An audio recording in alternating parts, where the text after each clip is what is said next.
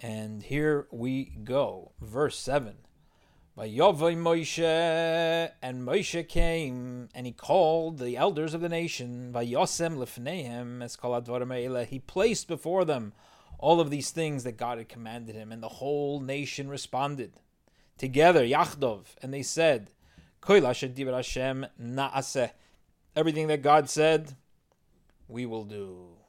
Vayoshev Moshe es divrei omel Hashem. And Moshe returned, Vayoshev, he returned the words of the people to God. Rashi says, does he really need to return the words of the people to God? Doesn't God know what the people said? So we learn Derech Eretz. Remember we talked about Derech Eretz a few nights ago. Let's see how he translates Derech Eretz. Etiquette. Proper etiquette. Derech Eretz. That's proper etiquette that you have to, if somebody asks you a question, you respond. So God tells Moshe to ask the people, even though God knows the answer. Moshe did not say, since God who sent me knows the answer, I don't have to answer him. No, it's proper etiquette. Even if somebody already knows the answer, go and give them the answer. Rashi tells us this is on the third day. So they come to the mountain on the first day of Sivan, Rosh Chodesh Sivan, 46 days, 43 days after the Exodus, approximately.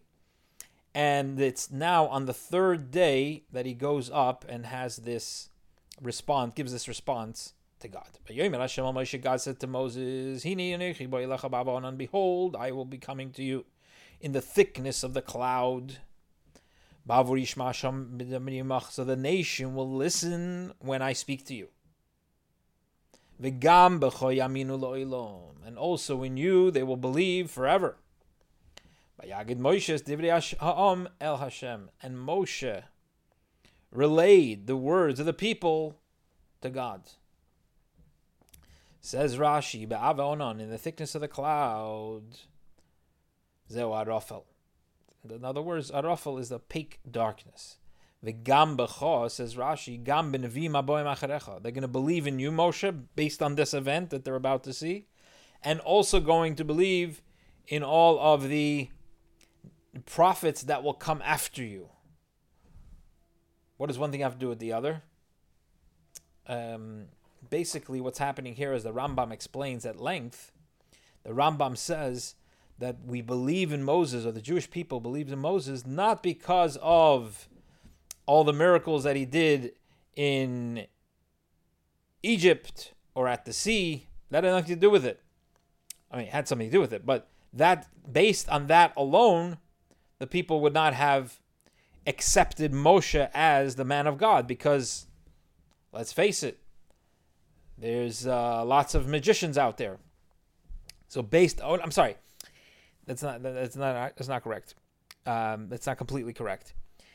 That's not the basis of our following the Torah. Why? Says Rambam. Because then if somebody will come along and do a miracle and say that God came to me and changed what Moshe had said, then we have to listen to that person. In other words, if we're basing our belief in Moses over his miracles, so if somebody else comes with a miracle or a bigger miracle, then we got to follow that guy. That's not a very consistent policy. So Rambam says, no, it's not based on the miracles alone. It's based on the fact that this verse, I am coming to you in the thickness of the cloud in order that the people hear when I speak to you, and they will also believe in you forever. In other words, the people themselves are going to experience me talking to you. They're going to perceive that. And as we've talked in the past several times, Judaism is unique.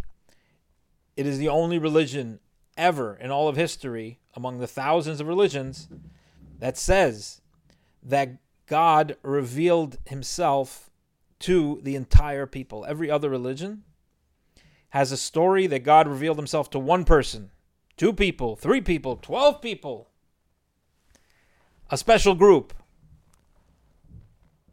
This is a story, the only story in the world, in all of history, that God reveals himself to the entire people. That's a basis, a foundation for belief. The entire people sees it. And based on that, if some prophet will come later, 1,000 years later, or 2,000 years later, and show great signs, or come with some very convincing argument and say, listen to me. Says the Rambam, we won't listen to that person unless we see God talking to him. And if he says God spoke to him, we'll say, well, you got to be as good as Moses. You can't just say God spoke to me. You got to have God speak to you in front of the entire people like Moshe. Then we'll listen to what you have to say. Until now, that hasn't happened. So, Rabbi, is there any significance for the cloud in here, or the cloud is just a description of the situation in the weather at the time? I think that it is specific that there's a cloud. It's I'm speculating here, but it's a covering. It's a kind of a tzniut. It is a God is being revealed, but still there's some measure of concealment. That's what I would say off the top of my head, but certainly there's great significance here. I have to look into that. Rabbi? Yeah. Maybe for protection of the people too. Yes. Yeah. They didn't all have the special glasses that you need when you look at the eclipse. Oh, so Rabbi, not only did a whole nation get the revelation at Sinai, but wasn't it like a worldwide? Weren't there effects worldwide so that everyone would know? Yes. Yeah, it's a good point. Excellent. So perhaps this is what it means when it says "V'gam b'cho yaminu la'olam," and also in you. So the word "also," we've had it already in the parsha a few times. That "v'gam," when it says "and also," it's including other things that have not been mentioned explicitly. So Rashi tells us that this "and also," "v'gam b'cho," in the English they're missing the word. The key word here is "v'gam," and also in you. We're talking about Moses. What's an "also" in you? Gam b'nevim aboim acharecha, says Rashi, that it's to include the prophets that will come after you.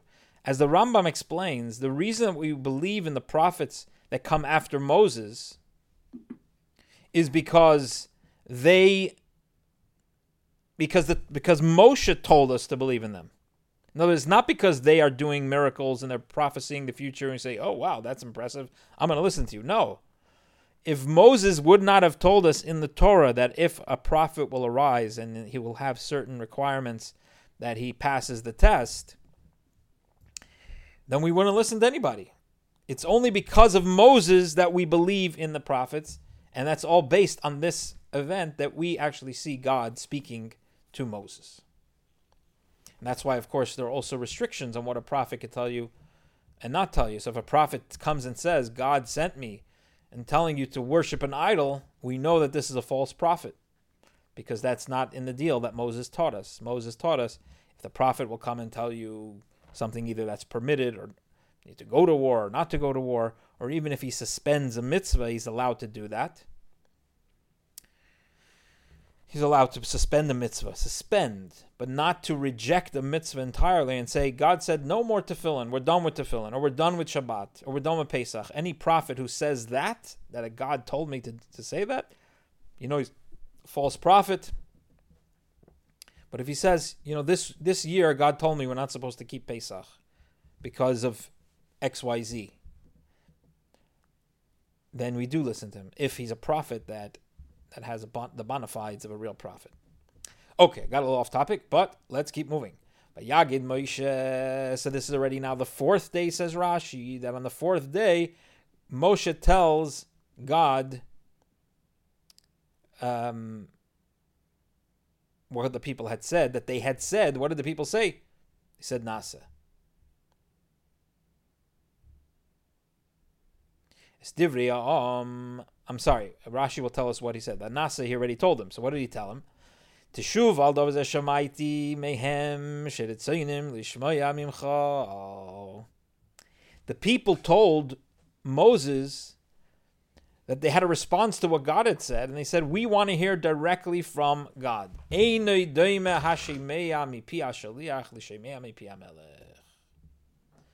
not the same when you hear from a shaliach, from an emissary, which would be Moses, if the Jewish people would hear from Moses, somebody who hears from the mouth of the king. We want to see our king. So God said to Moshe, go to the people. Okay. Prepare them today and tomorrow. They shall wash their garments. In other words, okay, I was right. Im kain, if so, that they want to hear, that they want me to speak, then go and tell them they have to prepare it in this particular way. They should be ready for the third day. On the third day, God is going to descend in front of all the people on Mount Sinai. They should be prepared. That means the men and women should separate from marital intimacy for these days. And on the third day, which is going to be the 6th of the month, that is when God is going to be revealed. The 6th of the month, which later becomes the holiday of Shavuot. And so it was the 5th day of the month that Moshe built a Mizbeach, an altar, at the bottom of the mountain, and 12 monuments. This whole story is going to be related in next week's Parsha. And as we know, Ein Mukdam U'Meucher B'Torah. There's no sequence of earlier and later in the Torah. So we had already a story that didn't happen yet, the story of Yitro and telling Moshe, advising Moshe what to do. That's going to happen later, after Yom Kippur. And then we have something that happens now, but it's not related until next week's Parsha, the building of the Mizbeach and the 12 monuments. That takes place the day before the giving of the Torah, the 5th of Erev Shavuos, the 5th of Sivan. Le'ein Echola'am. So God revealed himself to the eye. I will reveal myself, says God. In front of the eyes of all the people, says Rashi, that teaches us Sheloi hoyabem sumo shenisrapu kulam. Because it says the word le'enei cholaam. So there were no blind people. All of anyone who was blind was healed, so that God was revealed to the eyes of all the people. Could have said le'enei ha'am, in front of the eyes of the people. Why does it say le'enei cholaam? Every single Jew was able to see. Even somebody who was blind was healed. You should make a gvul. You should make a border around the people. Set boundaries for the people. Be careful. Don't go up the mountain. Don't even touch the edge of it. Anybody who does so will be killed.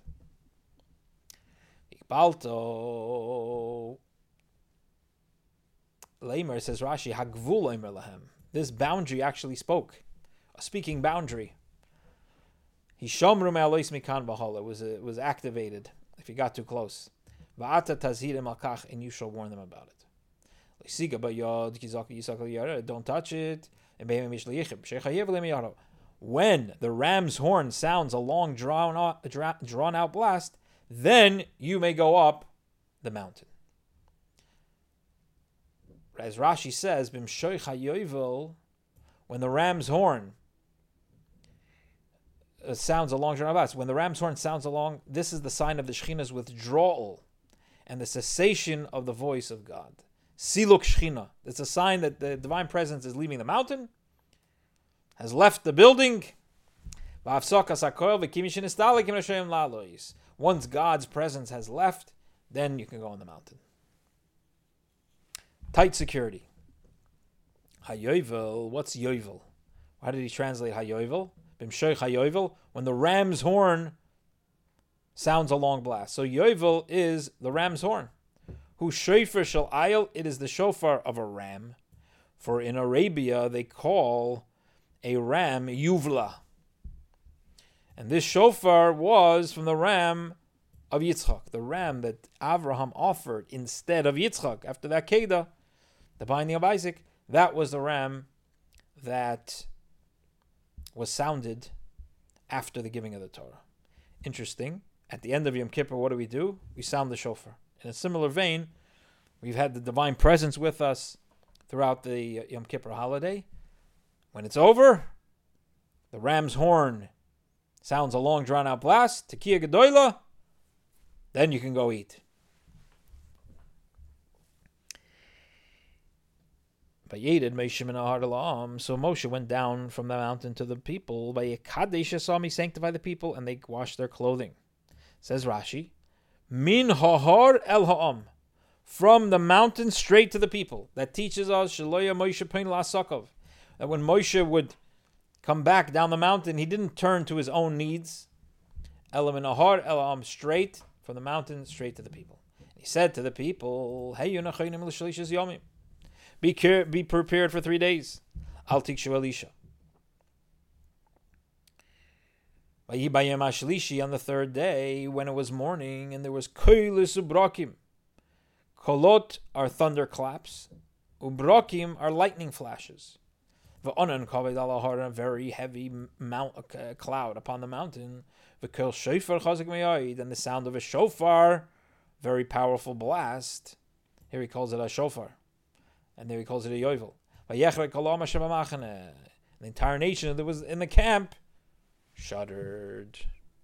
Says Rashi, in the morning, God arrived in the morning, came early. Make sure he had parking. God came first. It's not the way of human beings to do this. That the master is waiting for the student. So Moshe brings out the people towards God from the camp, and they stand at the bottom of the mountain. Says Rashi, this tells us that the Shechina, the divine presence, came out towards the people. Like a chosin who goes out to greet his bride. As it says, as Moshe will say before his passing in the end of the Torah, there's also bracha, Hashem mi Sinai ba. God came from Sinai. It doesn't say God came to Sinai, he came from Sinai. Why? Because he came to Sinai, and then, as the people were coming, God goes from Sinai to greet the people. And some have the custom, by a chuppah, by a wedding, as the bride is coming to the chuppah, that the groom actually goes out to greet the bride, and that's based on this concept. How do you see it in the verse? Likraso elikim.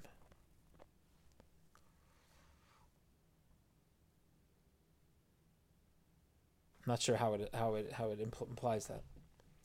Betachti sahar, and so where did they stand? So it says they stood at the bottom of the mountain, at the, like you say in English, at the foot of the mountain. Besachti sahar, but literally besachtis means under. Tacha sahar means under the mountain. Says Rashi. The Medrash tells us, in fact, that God picked up the mountain and uprooted from its place and turned it upon the people like a vat. Rashi doesn't give us the punchline, but the Medrash says, the Gemara says, that he said, either accept the Torah, or else this is it. So, I'll just give you a quick interpretation by the Maharal. The Maharal says, now, what does that mean? Did God really pick up the mountain? He says the mountain represents love. Har is love. And the Jewish people were kind of forced to receive the Torah. There was so much love, there was so much revelation of God, that it really didn't have a choice, because it was just so obvious that they should accept the Torah. Har Sinai Yashan Kuloi, next verse, and the mountain of Sinai was all a smoke. Why? Because God had come down upon it in a fire. And the smoke went up like the smoke of a kiln. The entire mountain quaked violently. Verse 19, the sound of the shofar grew increasingly stronger. Moshe was speaking, and God would answer him with a voice, or God was making his voice louder. Says Rashi, the sound of the shofar was something supernatural that was happening. It says that it's normal that when you try to blow a shofar, As the longer you are sounding the shofar, the quieter it gets. Here it's getting stronger and stronger.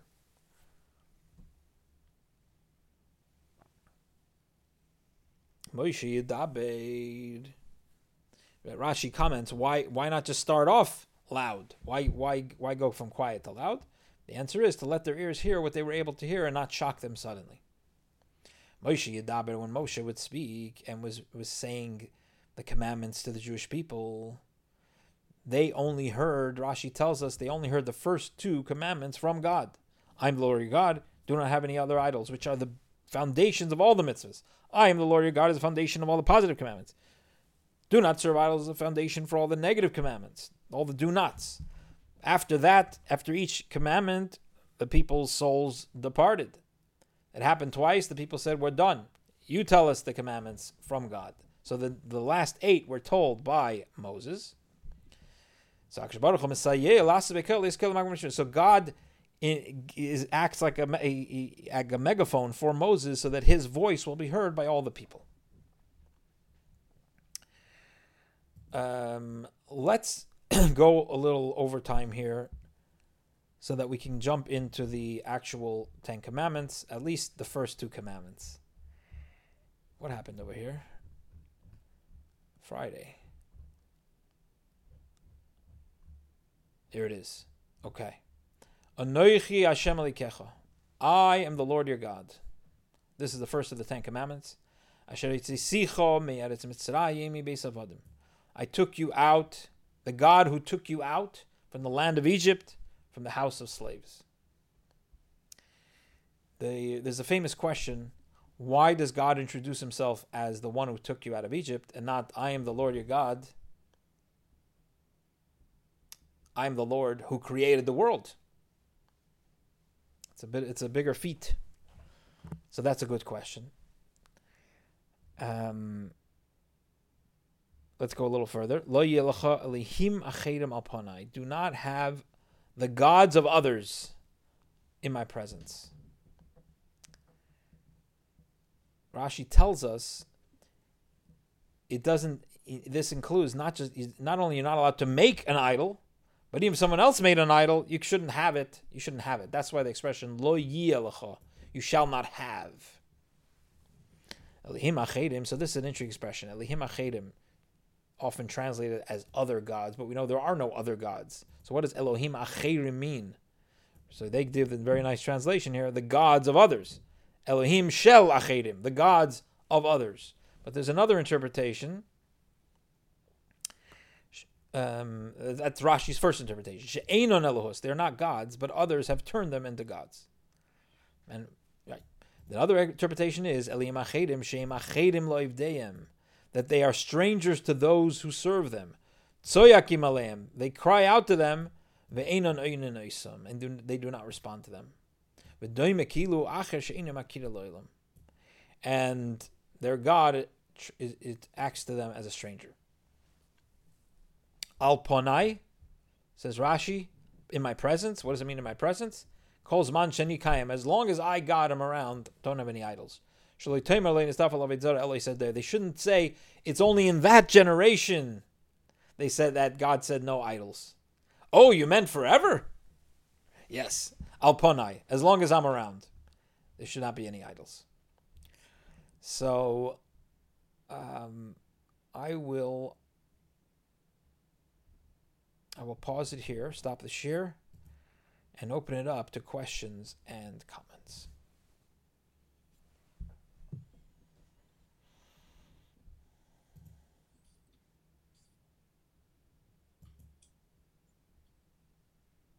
This business of God holding the mountain over the Jewish people, I've heard something else regarding that. That that gives a defense to the Jewish people that should Hashem decide that he doesn't like us anymore and wants to get rid of us because we're disobeying his commandments. It can be argued that we were forced to accept this. We were forced to accept the Torah. It wasn't our choice. the other alternative was being buried by a mountain. So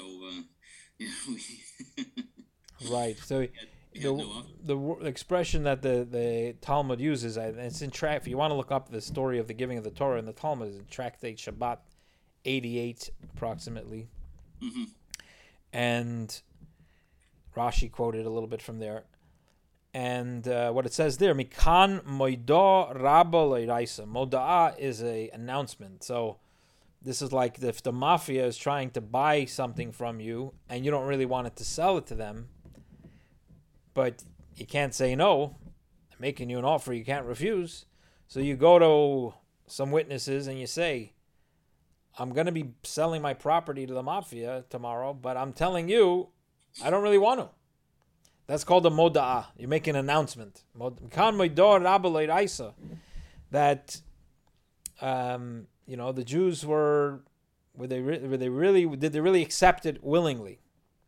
And what it says is that in the times of Purim, times of Haman and Esther, Mordechai and Esther, the decree of Haman and the salvation that came through Esther, the Jewish people accepted the Torah again, but this time with a full heart, with a full heart and freely.